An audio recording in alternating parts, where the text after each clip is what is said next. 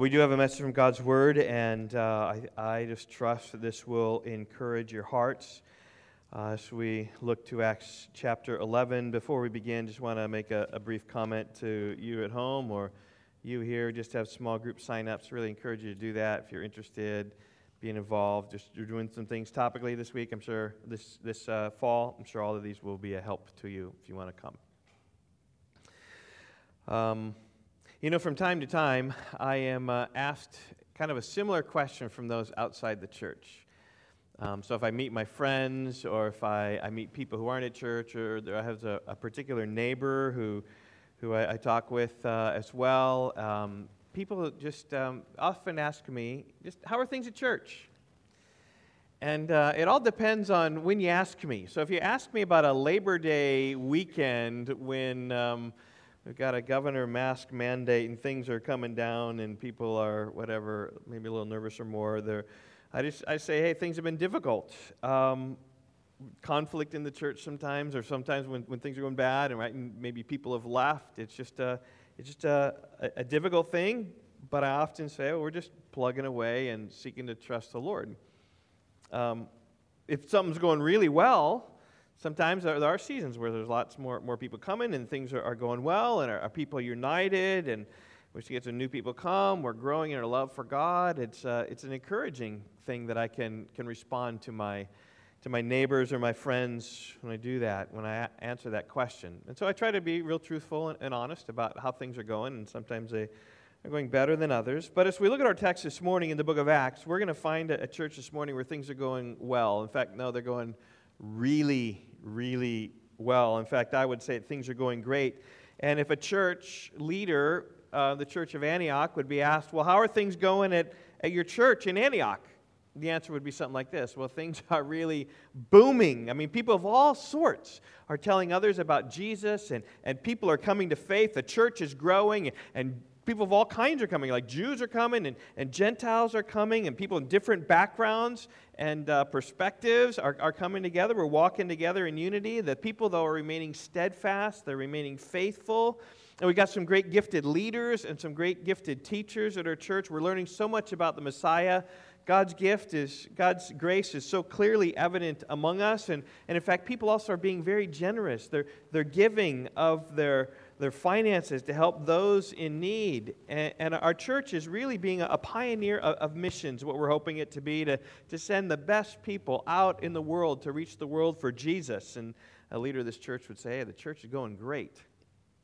And so my message title this morning is Antioch, a Great Church, from Acts chapter 11, verse 19 to 26. If you haven't turned there in your Bible, now would be a good time. And really, the application of this text is this is a church I would love Rock Valley Bible Church to be. And we're not like the church in Antioch. In fact, I would say there are only a few churches in the history of the world who have had quite the impact of the church like the church at Antioch did. I mean, they were a pioneering church that was just ready and poised in just this great metropolis to be able to go out and to send. And up at this point in Acts, but we haven't heard anything about Antioch. We don't really know because we've not heard anything about the church because the church hasn't formed yet. It's forming here in chapter 11 as people scatter from Jerusalem, bringing the gospel to them, the good news of Jesus Christ. He died on the cross for our sins, that forgiveness of sins comes through faith in His name. And we find this church here in Antioch becoming the central hub over the next couple chapters of the book of Acts. Not because everything's focused on Antioch, right? Not because of everything happening there, but because the church at Antioch is really the place from which everything goes out. In chapter 13, we're going to see the first missionary journey as the leaders in Antioch were praying together. God said, right, set apart for me Barnabas and Saul, the work that I would have for them. And they sent them out on their missionary journey. At the end of chapter 14, they come back and they tell of all that they experienced in Pisidian Antioch. Whether that's in Pisidia, right, with Pisidian Antioch and Lystra and Derbe and Iconium and all the great things the Lord did. They came back and reported that. In chapter 15, we see the representatives from this church going back to Jerusalem to correct Jerusalem on some of the errors that they were having regarding the law and circumcision. And then at the end of chapter 15, we see Antioch going out from there again, another missionary journey. And at the end of chapter 18, we see missionaries returning again, only to go out again. And so everything really, like this might be a good picture of Antioch. It becomes this central hub of Christian missionary activity, where right there in the middle would be Antioch. And everything's really going out from there. And that's really what helps to make Antioch great. Now, it does make sense, because Antioch was one of the 3 largest cities in the ancient world. Little quiz time. Anyone know the 3 largest cities in the ancient world about Bible times? One was Antioch. What are the other 2? Any guesses? Not Jerusalem. Jerusalem was really impactful religiously, but it wasn't a big. I heard someone say it here. Rome. Good. Okay, this is bonus points if you get the third one. What? Not Athens. It's a good guess. It starts with an A. Alexandria. Good job. Kudos to you, the teacher. Impressive. I didn't think anyone would get that. Good job, Ryan.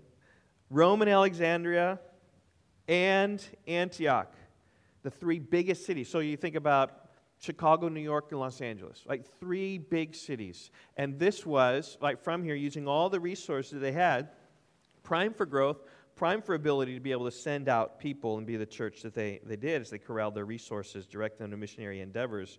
Well, let's read about this church, how it began and how it continued and how it grew in the first year, at least, of its existence. And then I want you to listen just for characteristics of the church that make it great, because the application for us is if this is what made Antioch great, so also what can we do to make our church great as well? Verse 19, now those who were scattered because of the persecution that arose over Stephen traveled as far as Phoenicia and Cyprus and Antioch, speaking the word to no one except Jews.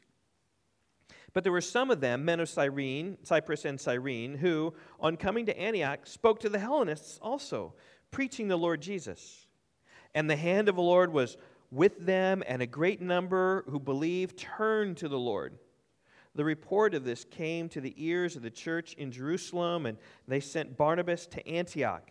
And when he came and saw the grace of God, he was glad, and he exhorted them all to remain faithful to the Lord with steadfast purpose.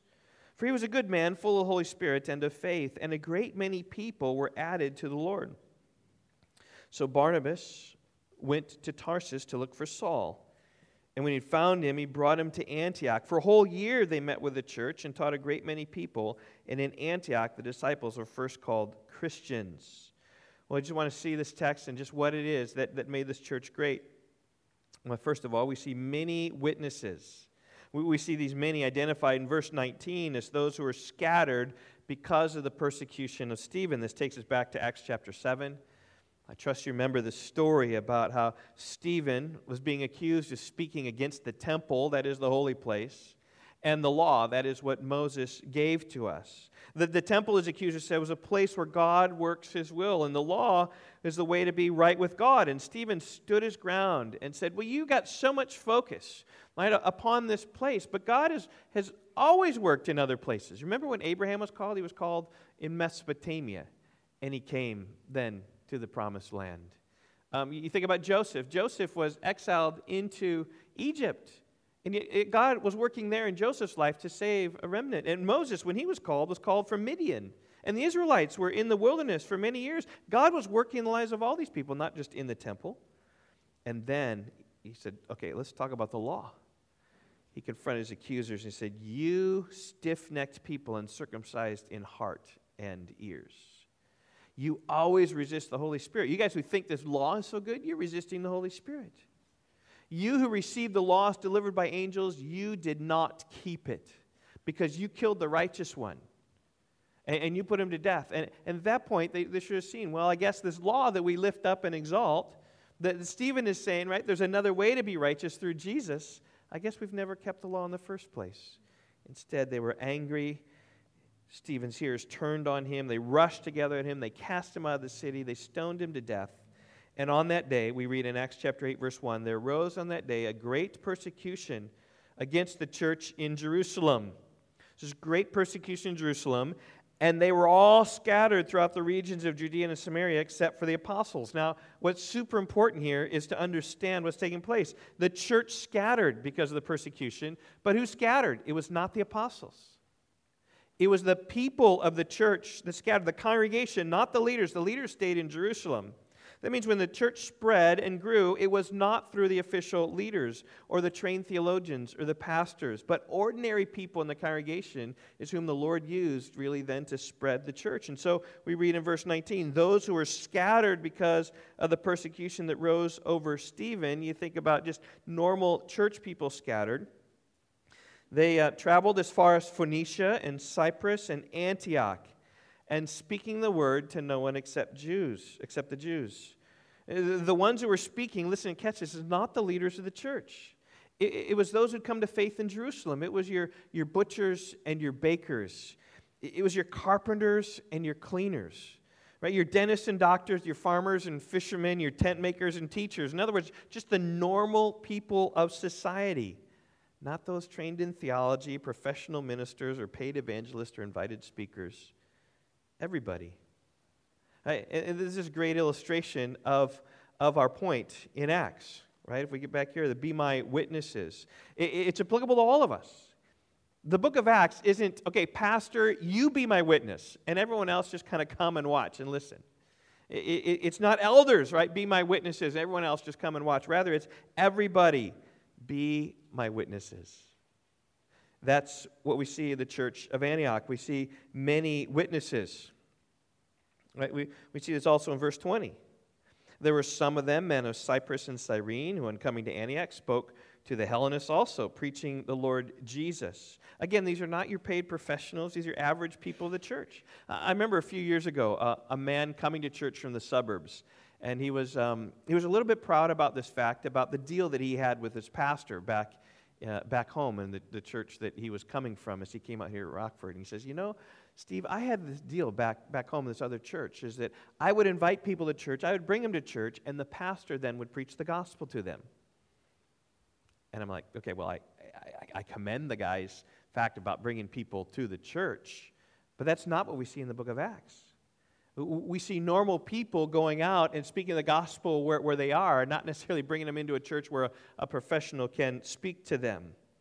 We see scattered people, not the apostles, speaking the word. We see the believers, not the elders, preaching the Lord Jesus. And so, church family, I just encourage you to be bold in your witness for Christ and be praying for opportunities for the gospel. Just be really, really praying. And I just say, for me, it's difficult as a pastor because the number of non-believing contacts that I have are just not as much. I remember first becoming a pastor, really feeling that in my heart 20 years ago. Like, I've just lost this big mission field where I used to work. And so I have to work on that, and that's why I play pool on Mondays nights. It's an opportunity for the gospel. And I'm always praying when I'm going to pool hall, always praying just for opportunities that the Lord would give. And sometimes they aren't so big, sometimes there's something. And anyway, this past Monday played in a tournament, and I lost the first round against this guy, but I lost in a way that other people didn't lose. Like, I didn't complain, I didn't get mad at myself, I didn't swear, I just kind of like, I was rooting for the guy. Like, I was just very kind of, and maybe something that struck me. It struck him. We had a conversation afterwards, talked about what we did for a living, and found him a pastor of a church. First thing he says, pray for me. That's what he said. And so I promised that I would. And I have. I've prayed for him every day this week, and hopefully I have an opportunity to speak to him like tomorrow, right? And so our conversation pursued, right? He wasn't really interested in spiritual things. I kind of gave some opportunities for him to maybe think about that or talk about that. But I'll be praying. And if I had been quicker on my feet, he just said, pray for me. And I said, well, this is my question to him next time. You asked me, like, what should you have to pray for you? Like, what do you want me to pray for you about? Well, and maybe praying for him because he knows he's a sinner, and then just right there, right? There's an opportunity. Well, that's what I do as a pastor. I tell people how sins can be forgiven in Jesus Christ. So that's like my aim and my goal if I see him next week. He's not been around a lot, but if he's around, that's going to be where I'm going to get. Hey, you asked me to pray for you, and why do you want me to pray for you? Because he feels his sin, but you can have your sin forgiven through Jesus. But that's the sort of thing that all of us really should be doing at Rock Valley Bible Church, right? To make the church great. Right? Praying for opportunity to speak about spiritual things to people and longing to step into that. And you say, well, Rock Valley Bible Church, we're not so great. I'm like, yeah, well, how are you doing in witnessing? maybe you can help and be out there and be talking with people. Because your spread, right? Rock Valley Bible Church, maybe 100 people, right? Your spread is 100 times more than just mine and what I can do. And just think about that, right? You have one contact every week, every person of the church. Every week, 52 weeks a year, that's 5,000 people just hearing something spiritually into their lives in the course of a year. Like, maybe the Lord would help. But here we see, right, those scattered, right, speaking the word. And we also then see, the second one, these are many witnesses. And I'm pulling another verse out here. I'm calling them daring witnesses in verse 20. I get this point, not because it's mentioned in the text, but because F.F. Bruce said this in his commentary, and that phrase just struck with me. He called these men in verse 20 daring spirits because he brought the gospel to the Gentiles. Something took a bit of boldness, right, beyond the status quo. It wasn't just the Jews. If you look, there's a contrast there. Speaking the word to no one except the Jews was verse 19. But then we see in verse 20 that certain of these, what I'm calling daring witnesses, came to Antioch, spoke to the Hellenists also, preaching the Lord Jesus. Now, there's some difficulty here exactly who the Hellenists are, but I think with the contrast of the Jews in verse 19 and the Hellenists in verse 20, it's probably the Greeks. So they came up probably speaking to the Gentiles, the Hellenists, those who follow the Hellenistic culture. And this was a daring thing to do. I think F.F. Bruce describes it well. He says this: the disciples who had fled from the persecution in Jerusalem had confined their evangelizing activity to the Jewish community of the various places to which they came. And the idea that the gospel could have any relevance for non-Jews was not one that naturally would occur to them. But in Antioch, some daring spirits among them, men of Cyprus and Cyrene, took a momentous step forward. If the gospel's so good for the Jews, might it not be good for Gentiles also? So they began to make known to the Greek population of Antioch the claims of Jesus as Lord and Savior. And then he said this enterprise met with instant success. Now, it may be obvious to us, well, of course Gentiles will receive the gospel. Of course it's good for them. We're Gentiles, right? The vast majority of us all, right? We're of course the gospel. But for them it was different. Like they think about the Jews receive it, but now the Gentiles, what about these people? And they had, probably heard perhaps about the story of Peter going to Caesarea. They heard about this, and then they went ahead and went to the Gentiles. And I just say, right, those people who are outside of maybe what you think, like, well, they're not church people, but maybe they'll receive the gospel even better. I've been working to memorize the evangelistic sermon in Acts chapter 13 when Paul is speaking to Pisidian Antioch. And there's a point right there when he finishes, the Jews reject it. And so Paul says, we're turning to the Gentiles. Since you cast away the word of God, you show yourselves unworthy of eternal life. Behold, we're turning to the Gentiles. For so the Lord has commanded us, saying, I have made you a light for the Gentiles, you may bring salvation to the ends of the earth. And when the Gentiles heard it, Acts 13, verse 48, they began rejoicing and glorifying the word of the Lord in a way the Jews didn't. You remember Jesus, right? When he met the woman and she was sinful and she was crying at his feet and wiping her tears off his feet with her hair. And the Pharisees were like, oh, if Jesus really knew who he was, right? He's grumbling. They're grumbling against him because here was this woman of the city touching him. And Jesus said, listen, but she loves me. I came into your home and you didn't wash my feet. You didn't help me. But she, from the time she's kissing my feet, she's wiping her tears off my feet with her hair. Like, that's the response of people. Maybe aren't in our circles. Maybe they're not church people. Just give you a perspective that maybe these people will embrace the gospel even in a greater way than normal church people, which is why I go to the pool hall. It's always interesting here, though, that people, churches say, yeah, we want that, right? We want to reach out the undesirable people. What happens when the undesirable people come to church? Oh, we don't want that. Right? We want church to be the safe haven for us, right? It's like, they were reaching out to these people who were different. The Hellenists, they had issues with different cultures, different eating, different habits, and mixing with the Jews would have been a difficult thing. They brought trouble into the church because the church was no longer homogeneous. And they may have faced some ridicule as a result of it. But let's encourage you to think about being a daring witness. And if you think about, well, were they really daring? Think about what it took when Peter crossed the line from the Jews to the Gentiles. It took an act of God for him to do that. He received this vision of the sheet coming down, says 3 times, no way, I'm not going to, no way. He resisted over and over again. And it took an act of God by a vision of Cornelius and these men showing up and synchronizing these 2 visions together. And then it took the Spirit telling him, go with these men and make no distinction.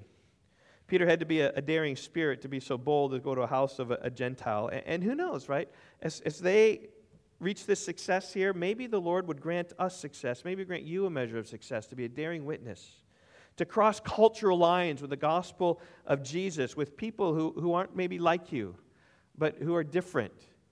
Be a daring witness. Even seek to reach out to them. And if ever it's going to happen, right, it's only going to happen under the sovereign hand of God. In fact, that's exactly what we see in verse 21. And the hand of the Lord was with them, and a great number who believed turned to the Lord. This is my third point here this morning. We see God's hand. What makes a great church? Well, many witnesses, and even some daring witnesses to go out to the cross-cultural lines, but also God's hand. That is, the hand of the Lord, it says, was with those who witnessed. And the truth be told, this is really a secret sauce behind every great church, is the hand of the Lord. Because the hand of the Lord, He's the only one who blesses our work. I think in a church, you can build a church with extremely dedicated people, with immensely righteous people, incredibly smart people, exceedingly gifted people, but apart from the hand of the Lord, such people gathered will not make a great church. Psalm 127, verse 1, unless the Lord builds the house, they labor in vain who build it. Unless the Lord builds the church, we labor in vain who build it. It's the hand of the Lord that makes a great church. I love what Paul said when talking about the church at Corinth. When we get to Acts 18, we'll see the birth of the church at Corinth. I'm looking forward to that because there's so much data then also in 1 and 2 Corinthians written to this church. But this church was boasting of its great leaders. And they had great leaders. They had Apollos, who was golden-tongued. He was amazing. He was mighty in the Scriptures, a great, eloquent preacher. And they had Paul, this mighty theologian. Right? But when Paul described the church at Corinth, though he had Apollos, this great preacher, and though they had Paul, this great theologian, established this church, and people said, I'm of Paul, I'm of Apollos. 1 Corinthians 3, 4 through 7. For when one says, I follow Paul, and another says, I follow Apollos, are you not being merely human? He's saying, it's just not about the people. He says, what is Apollos? What is Paul? They are servants through whom you believed as the Lord assigned to each. There you see the sovereignty of God. That we are servants through whom people will believe as God has assigned to each, as God works with His sovereign hand. And then he says this, 1 Corinthians 3:6. I planted, Apollos watered, but God gave the growth. You might say, okay, well, that's good. Okay, so Paul has his part, and Apollos has his part, and God has his part, right? Paul planted, right? That's including just kind of gathering a church and beginning people from scratch. And Apollos watered. He was a preacher really seeking to build it up, and they did that, and God was just giving more and more people to that. But in 1 Corinthians 13:7, Paul says that's not the way to think about it. The way not to think about it is okay, we're doing our part, God's doing His part. Rather, 1 Corinthians 3:7, so neither he who plants, that's me, Paul, nor he who waters, that's Apollos, is anything, but only God who gives the growth. Only God is anything. You need the Lord's hand to see a church being built and thrive to be a great church. And when describing those who are instrumental in seeing a church grow and flourish, right, we're just servants through whom through whom people believe. But God is the one who signs the fruit. Yes, Paul started the church. Yes, Apollos taught the church. But like any farmer knows, Paul and Barnabas were merely servants of the land to put the seed in the soil, but God is the one who causes the growth of the seed. Only God is able to do anything when it comes to growth of the church. And that's what we see in the church at Antioch in verse 21. And the hand of the Lord was with them, and a great number who believed turned to the Lord. What does turn mean? Turn means that you're going one way, and you believe, and then you turn the other way. That's a lot like another word, right? What word is that? Theological word? Sounds like repentance, right? They turned to the Lord. Remember how our text ended last week? Verse 18? After Peter explained everything that happened and the Holy Spirit coming down upon the people in Cornelius' household, he said, I can't stand in my way. How can I stand in God's way? Then he says in verse 18, when they heard these things, they fell silent, sort of like in awe, and they glorified God, saying, then to the Gentiles also God has granted repentance that leads to life. I just made the point. God grants repentance. What happened in the home of Cornelius in Caesarea also took place in Antioch, as God was granting repentance, as these people were turning to the Lord. And for us at Rock Valley Bible Church, the same, right? We need the Lord to grant repentance to unbelievers in our lives. And how is God going to grant repentance? Through us praying and pleading that God would grant repentance. And maybe we don't have because we don't ask.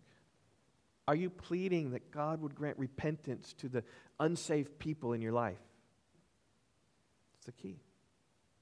What makes a great church is God's hand. Fourthly, we see outside support. Verse 22. The report of this came to the ears of the church in Jerusalem, and they sent Barnabas to Antioch. Here we see the church in Jerusalem hearing what's going on at Antioch and sending one of their best to help the church in Antioch. Now, in some measures, the church developed historically. There was an opportunity for the mother church in Jerusalem to give its sanction and approval upon churches that sprout up. We saw that in Acts chapter 8 when the church initially came into Samaria. The people in Jerusalem heard that Philip's evangelistic opportunities up north there in Samaria, and they sent representatives, apostles, just to see what was going on. And then they prayed for them. They prayed they would receive the Holy Spirit, sort of like the Spirit that they received in Jerusalem would be received there as well. And the Spirit was received there in Acts chapter 8 as Peter and John went out, and God was blessing that church. And so likewise here, we see here with Barnabas, right? The church in Jerusalem heard about it. They said, well, why don't you go check it out? Go to Jerusalem and check it out, Barnabas. And so he went to Antioch to seek God's blessing upon that work, to seek to affirm it, to seek to help it. And that's the outside help and support that this church in Antioch needed actually to be made great, to put them on a right track, on a straight track, to be helped by a stronger church back in Jerusalem. Because we're going to see here in a little bit that Barnabas is a huge blessing to the church. Not only did he encourage them, son of encouragement is what Barnabas is, but also he discerned what they needed, and they needed the Apostle Paul. And so he sought out Paul, and he brought him to Antioch as well. And that's outside support can really help a church, particularly in the early days, and particularly extremely helpful when starting a church. I remember starting Rock Valley Bible Church. We could not have started Rock Valley Bible Church apart from the support that we received from Kishwaukee Bible Church in DeKalb. They supported us with the oversight and direction in the early years of our church. They supported us with time. They sent people up here to help. They support us financially. And apart from their support, we would never have existed as a church. And here is Antioch. Antioch maybe would never have been great apart from that outside support, helping at the foundation to be what it was, to be able to have such a missionary impact upon the world. And I say particularly, right, planting churches is hard, and we need to help and support those planting churches in whatever way we can to help them become great churches. And that's what we see in the church in Antioch. They had the support in the church at Jerusalem, particularly just in a single man who came, Barnabas, and his role is described then in verse 23 and 24. We read this, and when he came and saw the grace of God, he was glad, and he exhorted them all to remain faithful to the Lord with steadfast purpose. For he was a good man, full of the Holy Spirit and of faith, and a great many people were added to the Lord. Now, I'm calling Barnabas here a humble builder. It's another thing that makes churches great, is humble builders. Barnabas is no stranger to us. We us who've been working our way through the book of Acts. He first comes on the scene in chapter 4. His real name was Joseph. He's called Barnabas because Barnabas means son of encouragement. And he got the name because he was an encourager. I mean, he was a man who looked upon the good things and affirmed them and built them up rather than seeing the bad things and criticizing them. I just say nothing hurts a church more than chronic complainers who see the bad, point out the bad, talk about the bad. And pastors and leaders of church, we know what's bad. Yeah, I know it's bad. But what really hurts is chronic complainers are unwilling to lift a finger to change it. And I've seen it in my years of pastoring, right? Chronic complainers will identify correctly a problem, but then when asked to maybe help that problem, not my problem. Not my problem. It's your problem. You're leaders. You guys need to do that. Like, we need help. Like, where are people being saved at Rock Valley Bible Church? Where are the unbelievers coming in? Well, are you inviting? No, it's not my job. That's your job. Well, what about this? There's a mess over there. Well, can you help clean it? No, I don't have time. Just on and on. On and on. That was not so with Barnabas. He was a committed follower of Christ, worked hard to build the church, and when he saw a problem, he stepped up. In Acts chapter 4, you remember when he came, the issue was that there were some poor people who'd come to faith in Jesus in Jerusalem, and they needed help financially. And so he sold a piece of property, took the money, laid it at the apostles' feet, and said, here, you all use this to help discern how it is that you can help the poor people. And he just gave himself. That's what he did. He said, there's a problem. I want to encourage these people. And here, let's give them a big chunk of money to help that. And he didn't come with criticism, pointing out everything needed to be changed. He came with joy. I mean, look at verse 23. When he came and saw the grace of God, he was glad. I mean, the grace of God was evident in the church at Antioch, and that thrilled the heart of Barnabas. And he responded by just encouraging the people. Verse 23, he exhorted them all to remain faithful to the Lord with steadfast purpose. In other words, right, what you're doing, church at Antioch, keep going. Press on. Keep it up. Notice here also, I think there's a humble builder here as well, is he didn't come with his agenda. He didn't come saying, I think you ought to tweak this, or I think you ought to be doing this. Right? He didn't change their agenda at all. He didn't tell those in Antioch where they got it wrong or what they needed to do better. He simply encouraged them, just press on, keep going. Humbly building, humbly encouraging and lift them up. In that way, in many ways, he's like a cheerleader. In fact, this word translated here in verse 23, exhorted them to remain faithful to the Lord. This parakaleo, it's the same word, it's just different context, that can be translated encouragement. In fact, when it says son of encouragement in Acts chapter 4, it's the same word, son of parakaleo. And here he parakaleoed them. He encouraged them. Maybe exhort them, but I think it's better here he encouraged them. He encouraged them to remain faithful to the Lord. That was the character of Barnabas. He was an encourager. He was a helper. In fact, his character is described in verse 24. He was a good man, full of the Holy Spirit and of faith, and a great many people were added to the Lord. This is what makes a good builder of churches. Good, honest men who walk with integrity. Spirit-filled. That is, they're filled with love and joy and peace and patience and kindness, goodness, faithfulness, gentleness, self-control.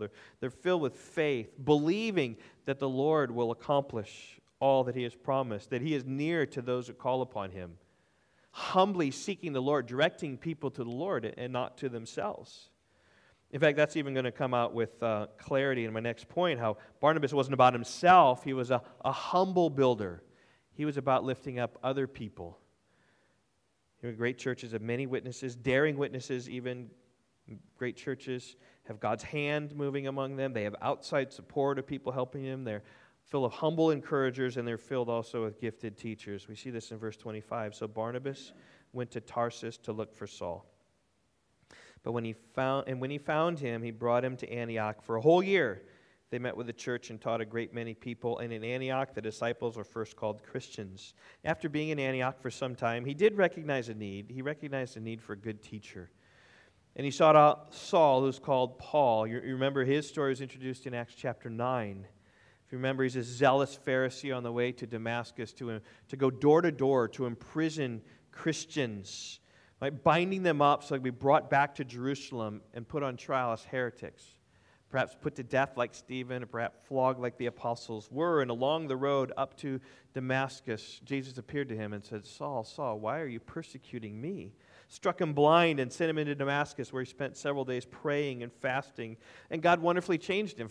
The church's greatest enemy becomes the church's greatest leader. Now, if you remember when Paul was in Damascus, right, he began preaching Jesus right away in the synagogues, proving that Jesus was the Christ. Like, proving that Jesus is the Messiah, the one upon whom we need to hope. He's the one who will deliver us from our sins. We just simply need to believe in him and trust in him. And through this man, forgiveness of sins is proclaimed to you. And there's salvation in no one else other than the name of Jesus. And he's proclaiming these things. Yet the believers in Damascus were fearful associating with him because he knew he was a persecutor of the church. But eventually, proving this, they gave in and they accepted that and they embraced him. But when Paul returned to Jerusalem, the believers there were fearful of him as well. They did not believe that he was a disciple of Jesus. But Barnabas, son of encouragement, believed in him and put his own life on the line. And he stood up for the Apostle Paul. And he told the apostles what happened on the road and how Paul preached in the synagogues of Damascus and how Paul was to be trusted. There's Barnabas, the humble encourager. Like, Paul is the one. Believe in Paul. Barnabas believed in other people. And he believed in Paul. But I think there's also an issue here of humility with Barnabas. I mean, he saw how things were going well at Antioch. And he certainly was equipped. He could have served the role as being a lead teacher of the church, having been sanctioned from Jerusalem. He could have done that. But he knew there was someone better. Saul of Tarsus. He went off to search for him in Tarsus, in his hometown. He found him and told him about Antioch. And then they came back together in Antioch. It was a huge act of humility. A few pastors, I think, would ever do this, to pass up an opportunity to be a main teacher to a growing, thriving church in favor of someone else. In fact, sadly, when in California, we just heard the story of I would even call it a faithful pastor who was pastored for years, probably 40, 50 years. And as we go out to California, there's this network of churches which are wonderful out there. And there's this man, and we know the youth pastor at the church who was a worship pastor, whatever. And the plan was, we heard this plan like 15 years ago, is that eventually, like, he would go away and the other one would come up. And sadly, that's just not the case. And this man even got his PhD and just was equipped and trained, and that's not the case. And he's getting dementia now, the pastor is, and he's just kind of holding on to his pulpit rather than realizing, no, there's someone else better, and I should step down. It just takes a great act of humility, what Barnabas did here, the humble builder who recruited a gifted teacher. And we see Paul in Acts 9's story resumed here in Acts chapter 11. And basically, starting in chapter 13 and following, half of the book of Acts is all about following the Apostle Paul. We're just going to put our blinders on. We're going to say, okay, where's Paul going? And we're just going to look wherever Paul is. That's where the book of Acts goes. It doesn't take its focus off of Paul. It's how great a man he was. It's going to follow him through his missionary journeys, planning and strengthening churches, his arrest in the temple in Jerusalem, his years of imprisonment in Caesarea, and then his travels to Rome and standing trial in Rome. Paul's a gifted teacher. He wrote much of the New Testament. And according to verse 26 here, we see that he met with the church and he taught a great many people. Well, you might want to say, what did he teach them? What was Paul going to teach these people in Antioch? Well, we can guess by what he taught the church in Corinth. Just a couple verses. 1 Corinthians chapter 2 and verse 2. Paul said this to the church at Corinth, probably true of the church in Antioch. I decided to know nothing among you except Jesus Christ and Him crucified. That means you scrape it all down, right? Everything I taught to you was about Jesus Christ and Him crucified. Everything flowed from there. Right? It's Christ Jesus on the cross for our sins, and we believe in Him, trust in Him. Right? That's how we're made righteous. So any practical application all comes from the cross. And then in 1 Corinthians 15, verses 3 and following, Paul writes to those at Corinth, he says, I delivered to you as of first importance what I also received, that Christ died for our sins according to the Scriptures, that He was buried, that He was raised on the third day in accordance with the Scripture. And then he speaks about how He appeared. This resurrected Jesus appeared to so many people.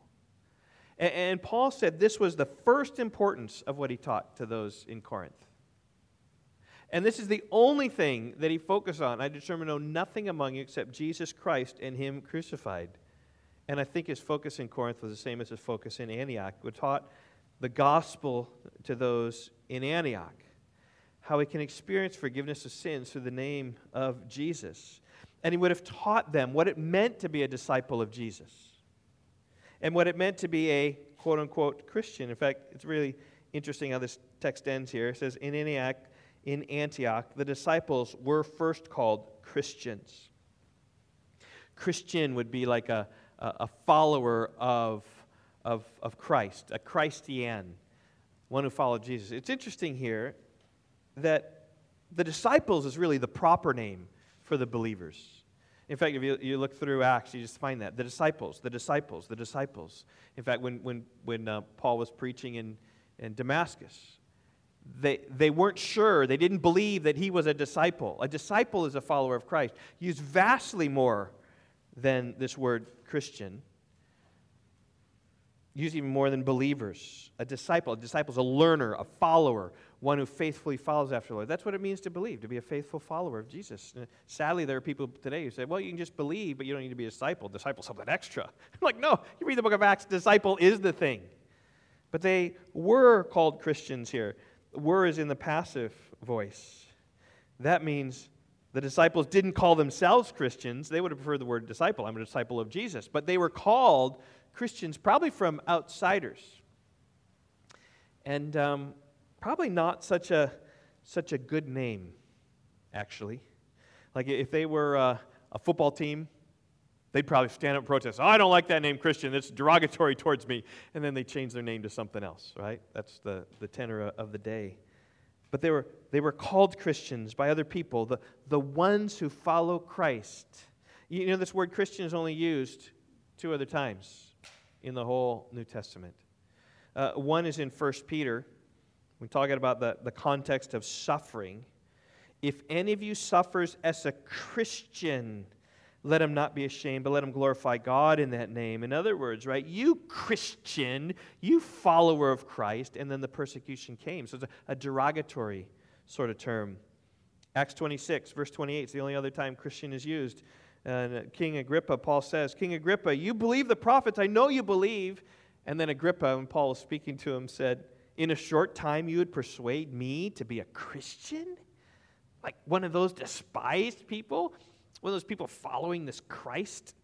I wouldn't do that. So Christian that we use, and we don't read anything that they rejected the term, but it wasn't such a wonderful term. Disciples is the term that they would call themselves, but other people called them Christians, and now people who believe in Christ today are called Christians, which are just fine. But here's what's so interesting. The church in Antioch was great because of the label that other people placed upon them. They called them Christ followers, Christ people, or people following this Messiah. Could that be said of you? They look at you so much, and they said, oh, you're this Christian. Maybe a current parallel to that might be called a Jesus freak. Oh, those Jesus freaks. Oh, that Christian. Is that true of you?